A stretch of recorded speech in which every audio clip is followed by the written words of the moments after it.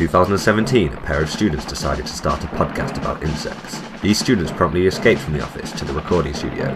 Today, they continue to avoid their real work and survive by making podcasts.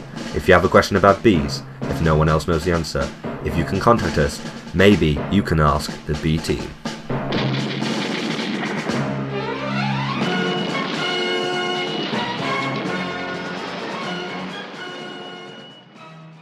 Hello and welcome to Entocast, a brand new insect podcast kindly sponsored by the Royal Entomological Society, and this is episode 1, telling you all the things you want to know about insects.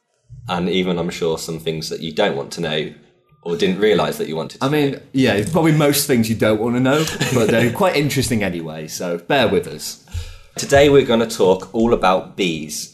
Bees are a group of insects which belong to the order Hymenoptera. Mm-hmm. And Hymenopterans are insects that have little hooks called hamuli between their two pairs of wings. Yeah, that's right, 4 wings on a Hymenoptera, which is one of the easy ways to differentiate them from other things which might look a little bit like a Hymenoptera, but they're not. Within the Hymenoptera, we have sawflies, we have social wasps, solitary wasps, parasitic wasps, ants, and bees. The thing that separates bees from the rest of these is they are basically vegetarian wasps.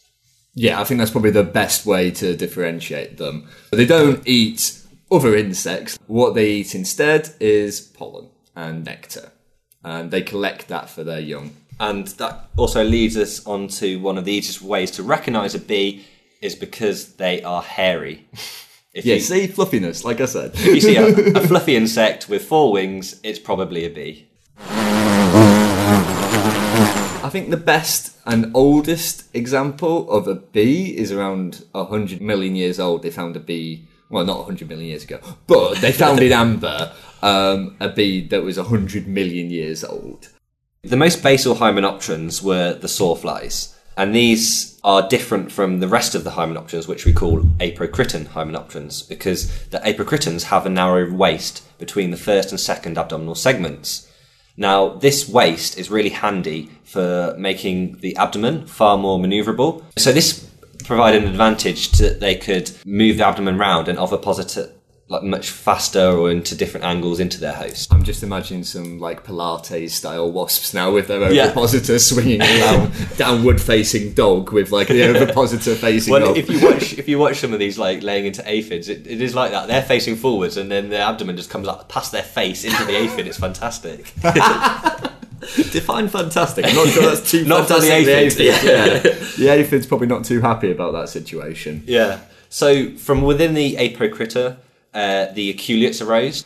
These Hymenopterans have modified their ovipositor into a sting. And all bees have stings, don't they? So they're directly descended from this group that modified their ovipositor to a stinger. Yeah, that's right. Although a lot of the bees, their sting is so small they wouldn't be able to sting a human. We're not what they're designed to sting, really. They're mostly designed to sting other insects.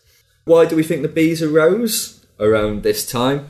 A lot of it has to do with the fact that flowering plants a good 30, 40 million years earlier arose. And in the past, before then, plants had just scattered their pollen to the wind in order to pass on their genes, in order to get their pollen to the female part of a plant. But it's a ridiculously inefficient process. It's basically like scattering your sperm across the street and hoping that it'll impregnate someone. It's not a great process. So getting insects involved was a way to overcome this. What we think happened with the bees, they arose from a group in the superfamily Apoideae, and this is the bees and the specklewood wasps. Mm-hmm. So there would have been a common ancestor between the two groups. And these specklewood wasps, part of the group of wasps which provision their nest cells with the eggs with paralysed prey. What we think's happened is this prey acts as a protein source for the developing larva of the specklewood wasp. Pollen is also a very good protein source. And inside these nests, whether contamination by pollen or pollen maybe on the insects that have been put in there as the prey, at some point, the group that became the bees started to utilise the pollen instead. So then the adult bees would, instead of collecting prey would go to flowers and just collect the pollen there as the protein source. Pollen puts up a lot less of a fight than insects. This is true. It's probably a lot easier to stockpile as well than insects. Yeah, and then basically since this point, bees have just been evolving more and more efficient ways to collect and carry pollen back to their nest. I think if you know anything about bees, you probably know that they're pretty damn good at pollination. Bees are probably the most efficient pollinators, and that's because, apart from mating, pretty much all their energy just goes to collecting floral resources and bringing them back to the nest. They do a lot of visiting, and some species in particular have quite a high fidelity to certain flowers, which, if you're only going to one type of flower, you're increasing the chance that you're going to pollinate that flower. Whereas if you went to just one individual of several different species, that's no good for the flowers. The other thing which makes bees really good at pollinating is they're hairy. One of the definitions when you're looking through taxonomic trees to see if it is a bee is they have these branched hairs. And a lot of bees are covered all over with these hairs. And these aid with the gathering and holding of pollen. So they have what we call the pollen basket, the corbicula. So on lots of bees, this is on the hind tibia. And these are long hairs which hold a big lump of pollen. And if you see bees visiting flowers, you sometimes see these big lumps of pollen in their corbicula. The hairs all over their body will attract the pollen. And actually, as the bees fly through the air, their wings are beating so fast, they build up a static charge across their body and across these hairs. So when they land on the flower, loads of pollen just sticks to them, it's like rubbing a balloon on your hair. And then they come back and they're just a big ball of fluffy polleny mess, which then they carry around. Some bees as well are quite good pollinators because they're actually quite messy at collecting pollen. So you said that some bees use pollen baskets. I know that a lot of solitary bees have a scopa, which is like thick hairs on their underside, and they basically scrabble up a load of pollen in that, and it's quite a messy process, but for some plants that can actually be quite a good thing because they want lots of pollen. They don't want it to be neatly packed away. They want pollen to be transported from one plant to another. Yeah, so these are the bees in the Megachilidae family. Another reason why they're so messy and the pollen just gets everywhere, which is good for the plant, is because unlike other bees, they transport the pollen dry. So some bees, they'll mix a little bit of nectar with the pollen to make it wet and sticky so they can stick more into their pollen baskets. But like you said, these Megachilidae just scrambling it in all over the place and there's just pollen going everywhere. It's beautiful. The reason that bees are better than other pollinators is other pollinators is more incidental, the fact that they pollinate. They're just visiting the flowers for nectar and maybe a bit of pollen as well, but they're not going there and provisioning lots of it for their young, and it's the young that the bees are doing it for, which is why they put so much of their energy into actually finding pollen and nectar from plants. It's not just the fact that they are enabling reproduction between plants, which is obviously great for the plants, but there's also a lot of evidence as well that this can improve the yields of crops, and it can even improve the quality of some crops. So I know there's been studies on apples, and it's improved the quality and the taste and the size of the apple by having pollination occur. Apple's quite a nice example, actually, because they have these flowers, and then they have these different parts of the flowers, and the fruit, the apple fruit, sometimes you see them, they're not perfectly round. They have like one side which is a bit small and deformed. Oh yeah. That's because that side of the flower wasn't pollinated. Really? Is that what that is? Yeah, so if you get a nice perfectly round big apple, every part of it has been pollinated. Oh wow, that's really cool. So that's like a direct example of how pollination can increase the quality of the crop. I have to mention as well, it's not just crops that bees are important for. It's all variety of flowering plants that they can be useful for. There's been a lot of focus on conserving bee species for pollination of crops. But for a lot of bee species, that's not actually a very productive thing to do because a lot of bee species don't actually do well on farmland. And they're not interested in the flowering crops that we have there. So you can't just focus on pollination as a reason to save bees because there's only certain types of pollination that we're interested in, whereas bees will focus on a lot of other types of plants that we're not necessarily interested in. But that has a very important value as well. It's kind of this trade-off. Do we want to protect just one or two species which happen to be really useful to us? Or are we trying to safeguard diversity? And there's lots of wildflowers and associated pollinators. Well, and there's obviously the knock-on ecological effects. Let's say, for simplicity's sake, that if there was one pollinator that only pollinated one plant, if that pollinator went, then that plant would go. But then everything that ate that plant and everything that relied on that plant they would have knock-on effects on them. There are good reasons to do it, but I think a lot of the research is actually focused on this idea of crop pollination as a reason, and it's a very good reason. It's worth billions, because they do it for free.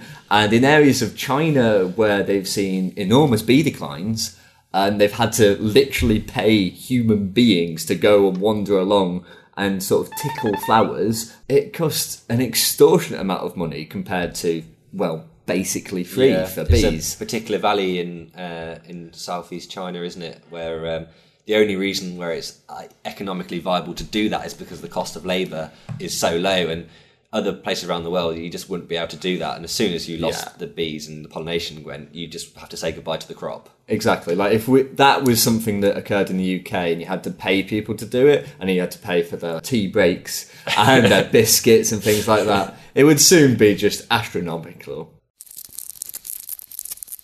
It's surprising how many times you talk to people, and it could be anyone, and their general perception is that there's just honeybees and bumblebees, and that's it. Just two species. That's bees. If you're lucky. Yeah. If they know more than honeybee, then I'm usually happy, to be honest. There are around 20,000 species of bee worldwide. And actually, just here in the UK, we're quite a small island, and usually we don't have thousands and thousands of species like you might get in the tropics. In the UK alone, we have over 270 species of bee. How many of those are honeybee? One. So yeah, one honeybee. And the funny thing about the honeybee anyway is it's not even a wild bee, it's a domesticated species. It's basically like insect cattle. I mean, that is a funny way to look at it. I'm not quite sure you'd herd cattle like that, but although in the US they have big trucks full of honeybee hives, so I guess you can herd it as well. Yeah. We've got one species of honeybee, and then we have 24 species of bumblebee. Can you name them all? So lots of them nest underground. They like things like old rodent holes. Some of the very common species you'll get in your garden and stuff, things like the buff-tailed bumblebee, Bombus terrestris. These are typical kind of bumblebees. They nest underground. They produce a colony. They're social bees, so they have a queen and workers. Then you have others, which are sometimes called carder bees, which like to nest in tussocks of grass, so kind of on the surface of the ground, but buried down in thick vegetation. And then we also have the tree bumblebee, Bombus hypnorum, which has only recently come to the UK. It originally was found around Scandinavia, and it kind of spread down into Europe, then westwards across Europe, and then come up in kind of completing a U-shape across a channel into England, and spread quite rapidly across England from south to north, and now you can find it pretty much everywhere all the way through to Scotland.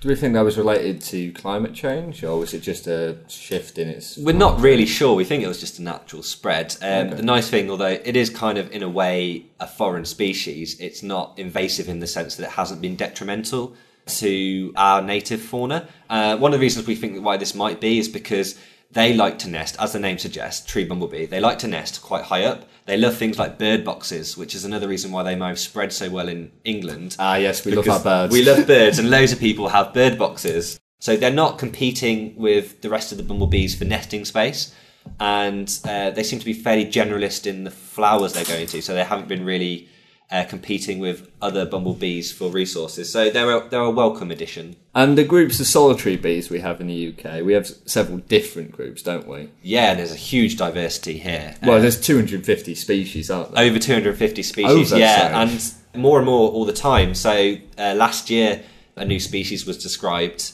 And also there's occasional species which show up every now and then. We're not sure if they're established.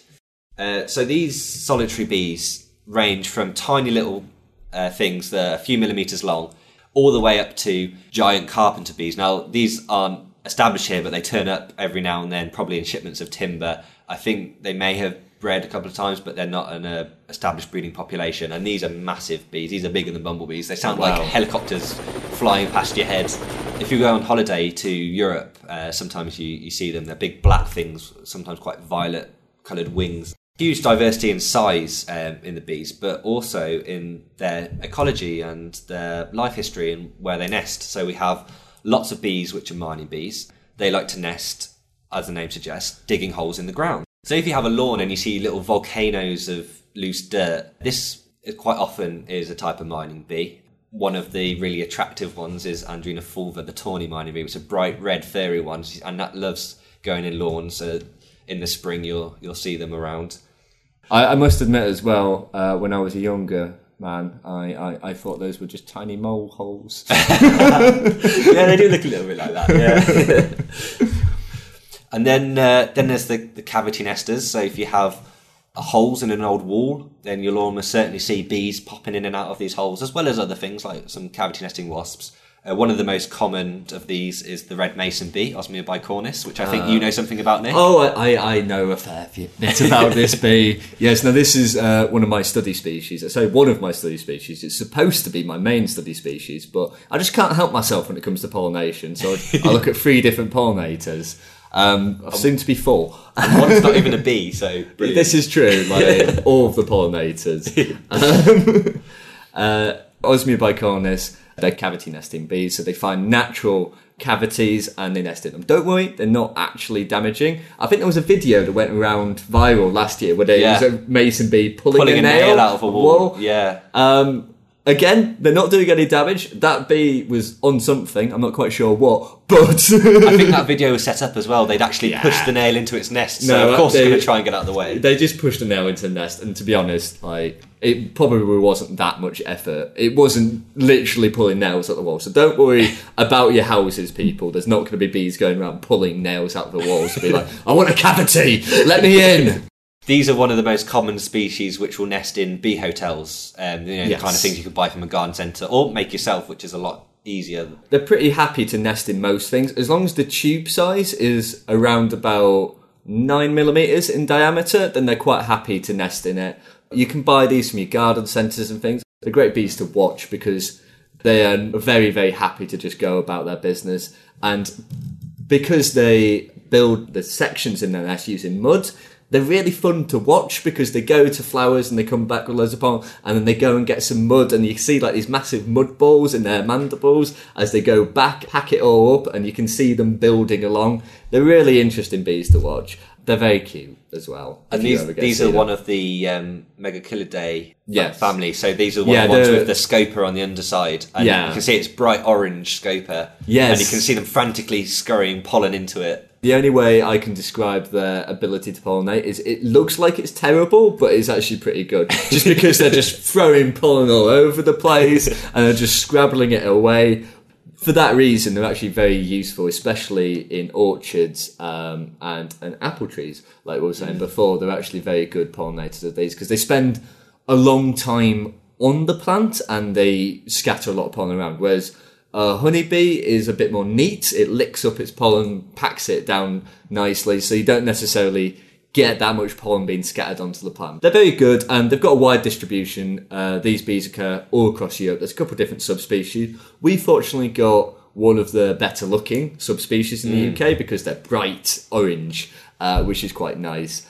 Thus why they were called Osmia rufa, which is basically Osmia red. Yeah, that's the old name. It's a bit confusion, and then when you go to the Channel Islands, it's the other subspecies and it looks completely different, so it can be quite confusing. Yeah, no, it was quite confusing, so we eventually have settled on Osmia bicornis, which is named because on their face they have 2 little horns, so bicornis. On the female, yeah, on the female, yes. So that's an easy way to identify them. What do they use these horns for? It seems to be mostly decorative. It doesn't seem to serve any particular function. One of the things that people are always really curious about when I say that I'm working on bees is what's happening to them. Because when you see in the media, there's a lot of news stories, especially if you follow something like The Guardian, there's a lot of news stories about bees are doing badly, bees are declining. We're all going to die. We're all going to die. That sort of thing. I mean, if you saw the episode of Black Mirror, then you know what we're talking about. And I think last year as well, there was quite a lot of people thought the bees were going extinct because there were some species that had been declared extinct in Hawaii. But somehow through the media wrangling, that had just turned into bees are going extinct. But yeah, if we want to just sort of briefly touch on what's actually happening to the bees. Just try and dispel a few of those myths that are out there. Well, I think one of the key ones is a lot of people, when they think of bees declining, they think about honeybees. And I think they conflate colony collapse disorder with more general Bee declines, Bee declines. To try and differentiate the two, bee declines refers to all species of bees across the world declining generally. So their population abundance and their distribution is declining overall. Not for all bees, but as a general trend, is declining. Whereas colony collapse was a specific incident happening in the United States for honeybees that were being kept by beekeepers, and essentially honey beekeepers would go out one day, the bees would all be there, and they'd come back another and they'd all be gone. And there's like these photos of piles of dead bees and stuff. Yeah, I mean, it was very dramatic when it was happening. Yeah. We still don't really know what caused it. I think there are several different lines of research in literature. So colony collapse disorder was quite a specific case just for honeybees and mostly in America. More generally, what declines are happening with bees. To summarise, it's probably an indicator of more general biodiversity declines across the planet. Yeah. Like biodiversity, all the plant and animal life across the planet is, as a general trend, declining. And bees are probably just quite a good indicator of that because they have several different pressures all coming together to synergistically cause declines. It's like the perfect storm of bee death. That's an awfully dark way of putting it, but yes, I know what you mean. One of the main problems in the UK has been land use change. So in the UK, we used to have a lot more meadow, and this meadows would be full of wildflowers, which are obviously great for bees, but this is now being turned into more monoculture type permanent pasture for cattle.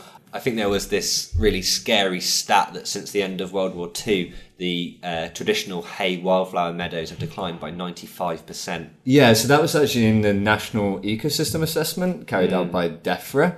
Basically, after World War II occurred in the UK, we put a lot more effort into producing enough food for us because essentially we'd found out when we were cut off from the rest of the world that we weren't self-sufficient in food. That wasn't a great situation to be in. The other thing was the hay meadows were traditionally provided a lot of the food for animals. So they produced feed for horses, which were used in agriculture, and also horses were used in the wars as well. After the wars, there were a lot less horses around, so there was less need for hay. And then we had the move later on to silage, where we'd have this real intensified grassland where lots of fertilizers were added, which was really great for the grass. So the grass would grow really well and you could get multiple croppings in a year. But for all the other things, particularly the wildflowers, it's a disaster. I mean, you look at a silage field and there'll be very little floristic diversity in that field. Diversity of flowering plants and things had declined. This has obviously had a knock-on effect on bees. And that, as a general trend, is true for quite a lot of the developed and developing world.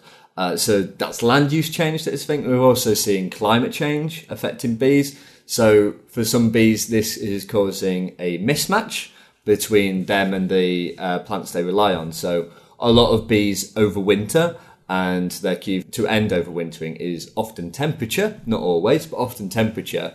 Whereas for plants, it may be day length, and it's causing a mismatch between them. So that's causing not enough forage for bees when they emerge after overwintering, which is when they need it the most, oftentimes. Climate change is causing changes in temperature, and it's causing shifts in where they are present. So you got the changing in the timing, and also you got the changes in the distribution of the bees and the plants they rely on. Yeah. So there's two things that could potentially be out of kilter. The other thing with climate change as well is it's not just general change in temperature, it's also things like extreme weather events. So for things like insects, which are so reliant on the current environmental conditions, especially something like a bee.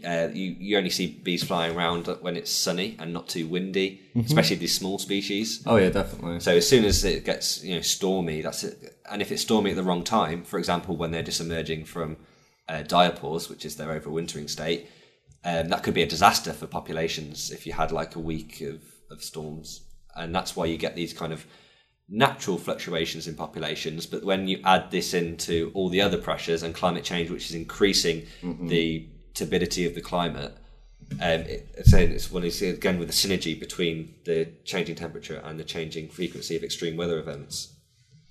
There's been various different studies about how pesticides use has affected bees' numbers as well. So that could be another factor that's causing declines.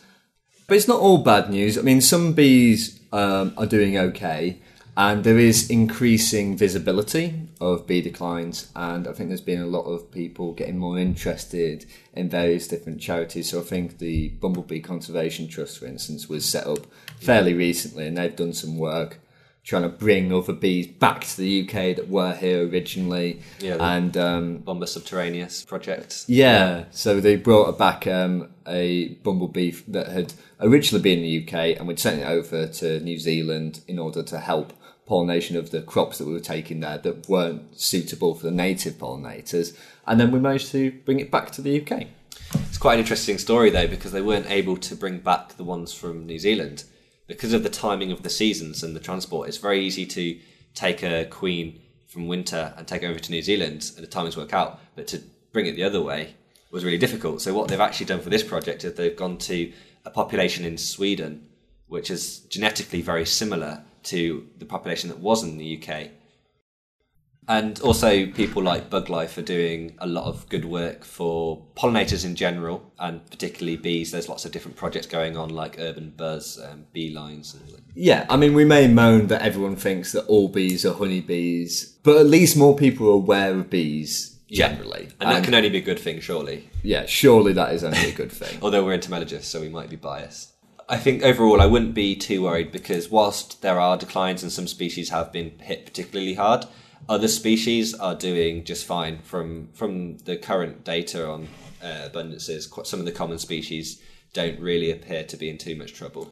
If we want to ensure the diversity and richness for future generations, then it's something that we want to take note of. I mean, I'd hate to lose a single species. One of the questions that I don't know why I've been asked this quite a lot. I think I just know a lot of vegans. But basically, a lot of people ask me, should vegans eat honey? And, to start off, I don't work on honeybees. But when I say I work with bees, people, they're like, oh, okay. So I've had a go at thinking about this and answering this.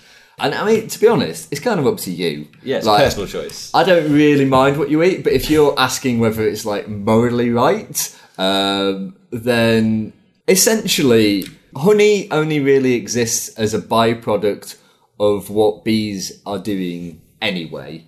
And we are keeping bees for more than just honey. We're keeping them for pollination.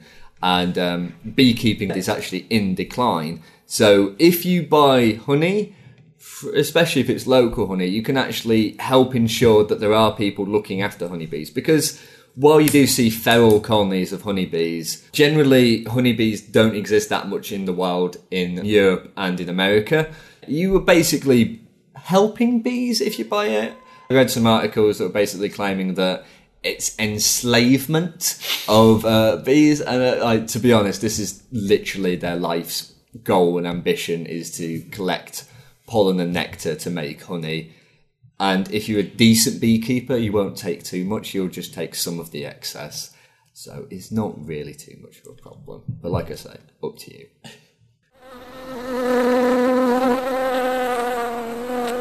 So this relates to a question that I get quite a lot, is do all bees make honey?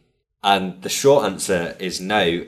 Honey comes from the honey bee. This is bees. Surprising. Yeah, this is bees from the genus Apis. And in this country, it's just Apis mellifera, the only one we have. There are other species of honeybee if you go to Asia. And the reason that this species makes honey is, unlike the bumblebees and the solitary bees, the honeybees, their colony survives through the winter. So solitary bees will all die off, and it will just be overwintering pupa that will survive. And in bumblebees, the colony dies off, and it's only the new queens, which were produced at the end of the year, which will then diapause through. Whereas honeybees, the whole colony, it might reduce in number, but the colony will survive the winter. So the honey is essentially just a food store. It's a larder. So that's why they put so much effort into making and protecting this resource. Other bees, like bumblebees, they do make a honey-like substance, but because this is only just for the odd rainy day when they can't go out and forage as much, it's not something that's got to last all winter. They only ever make small quantities of it, so it will never be viable for us to come along and steal it like we do for honeybees. Steal it's quite an emotive way of putting it. But yeah, we do essentially steal it. But it's fine, they've got spare.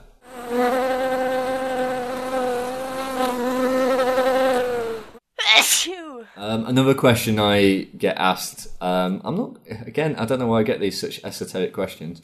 I've been asked before, like, can honey cure my hay fever? So I think this is a rumour that has gone round for a lot of people. And I can see why, because it's based on an idea that is actually a well-established idea called immunotherapy. So ingesting something can help you build up a tolerance, and this has shown a lot of promise with things like peanut allergies. So there is backup to this idea. But for honey, we don't really know. I was only able to find one peer-reviewed study, which was blinded and properly controlled and everything. About 1 billion blogs about it, but only like one peer-reviewed study. And in this, they found that there was absolutely no difference between a placebo, which was just corn syrup, and eating honey in terms of the effect it had on hay fever symptoms. That being said, that's only one study, so we don't actually know with any confidence. And eating honey, unless you're allergic, won't really do any harm to you. Yeah, I guess the idea is that it's pollen that causes hay fever, and there is pollen in the honey. Yes, so it logically makes sense, but there isn't really any evidence for it. Yeah. But like I said, there's about 1 million blogs that say it works, so, that must be true. You can find a blog to say anything. It's true. Have you seen mine?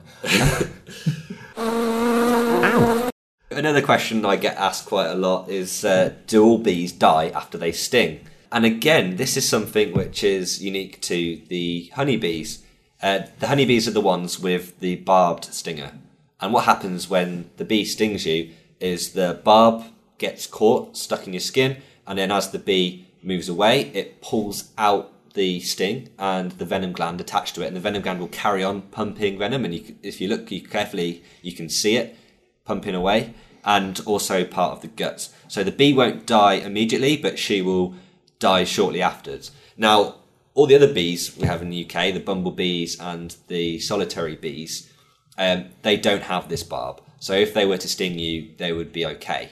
Yeah, no, I can personally attest to this as well, because I've been stung by many bees, and they seem to be mostly okay. Most solitary bees are too small, and their stings are too pathetic to sting you anyway. No, I've been bitten more by solitary bees than I have been Me stung. too. I think it's worth saying as well that it's only really because we've got this thick skin. It's like a big gooey thing to sting into, isn't it? Yeah. I mean, normally they're stinging other insects, which isn't such a problem, but our skin is a bit of a problem. Another question that I've been asked is, again, it's one of these other myths that's been perpetuated about bees, and this is the idea that scientists have said that aerodynamically bumblebees can't fly. And in the Bee Movie, if you saw that piece of shit, it starts off with that quote, but it actually misses out the bumblebee part and just says bees can't fly. So the actual quote is from a beauty entrepreneur called Mary Kay Ash, who obviously is very entomologically knowledgeable, who said that aerodynamically the bumblebee shouldn't be able to fly, but the bumblebee doesn't know this, so it goes on flying anyway. And this is, it's probably quite a good motivational quote. It's like, people tell you can't do something and you do it anyway, but no one's saying that aerodynamically bees can't fly, because they can. So to say otherwise would be to defy the laws of physics. But anyway, the theory of how this actually started was that the French entomologist Auguste Magnan So this French entomologist said in his book Le Vol des Insectes, Insect Flight, that all insects cannot fly due to some rudimentary maths, because essentially their wings are too small for their relatively large bodies. I think the key is here, though, insects don't fly in the same way that planes do, or even birds do. They're completely different. No, this is true. I'll actually put in the show notes some slow motion videos of insects flying, because it's really interesting to watch. Because insects have flexible wings, it enables them to flex as they flap. And as they do this, it creates mini vortexes underneath their wings, which creates lift. Throughout the entire wing stroke, they're constantly creating lift because it's folding over, so it's almost like continuous flapping. Yeah, and because this is such actually a really efficient way to fly, there's an area of science called biomimetics where you try and copy things that are done in nature to use in technology, and it's a very efficient way of flying. So they're looking into seeing if they can get drones to fly like that. So yes, bumblebees can definitely fly. They just don't do so in a conventional way. Not really a question that I've been directly asked, but it's something that I talk to people quite a lot about. Not all bees are as they seem. And in fact, quite a significant group of bees aren't our lovely flower-visiting, hard-working, hairy beauties, but they're actually thieves and parasites. In particular, they're kleptoparasites in that they steal the food of other bees. So these are sometimes called cuckoo bees, but pretty much every species of solitary bee and bumblebee has at least one associated parasitic bee. And these are bees which take advantage of all the hard work done by the host, and they sneak into the nest. And in the case of most of them, they'll sneak in when the bee's out, and they'll lay an egg quickly on top of the pollen provision. This one will hatch first and eat all the pollen. The other type is the cuckoo bumblebees. These are a little bit different. I like to call them slave-making bees, bumblebees. They fly around and find a colony of the host bumblebee, and she will sneak in, and she will, not necessarily straight away, but eventually she will take over the colony, either by directly killing the queen or just through chemical warfare from pheromones, winning the hearts and minds of the workers until the other queen kind of just crawls into a corner and gets really sad and dies. That's such a sad description of it. She effectively enslaves the host bee workers to raise her own brood. I guess it's a very effective strategy to pass on your genes if you're successful, but it sounds so cruel. Yeah, but it's quite difficult because they have to get the timing right, because if they go into the colony too early in the year, there's not enough workers to successfully raise her brood. But if she goes in too late, then there's too many and they mount a good defence. So just to time it so the colony's just the right size. But you find with a lot of these cuckoo bumblebees, they're especially big and strong, and they've got very thick cuticles, like they're built for fighting. Very cool. I'm just imagining very, very buff bumblebees now, just like walking in and be like, this is my colony now. I love it as well because some of them have got like really dark wings, and they just look like kind of the Black Knight of the bee world. Like Darth Vader style bee. Absolutely. I think that's actually all we've got time for this week. I hope you've enjoyed us going through a sort of roundup of generally different facts about bees. Hopefully we've dispelled a few myths, and as you can probably tell, we could talk about bees all day. So if you have any comments or questions about bees, do feel free to add them to the comments section. Or you can email us at entocast@gmail.com. And we'd just like to say thanks again to the Royal Entomological Society for kindly sponsoring this podcast.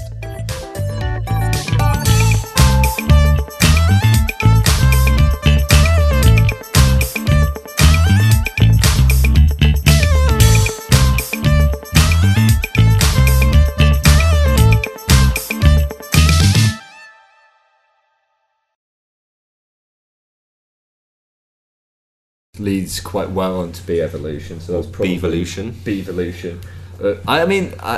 I'm mostly trying to get as many puns as possible into this episode. That is my main aim for the episode. That shouldn't be hard. Oh, Christ.